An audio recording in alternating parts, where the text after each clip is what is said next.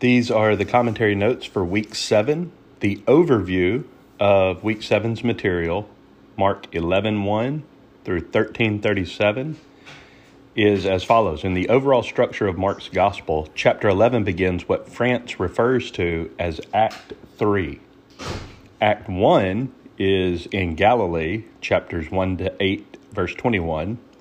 Act 2 is on the way to Jerusalem, 8:22 to 10:52. And Act 3 occurs in Jerusalem, 11:1 through 16:8. More specifically, within the final portion of Mark's material, Mark 11:1 begins a unit of thought that extends through chapter 13.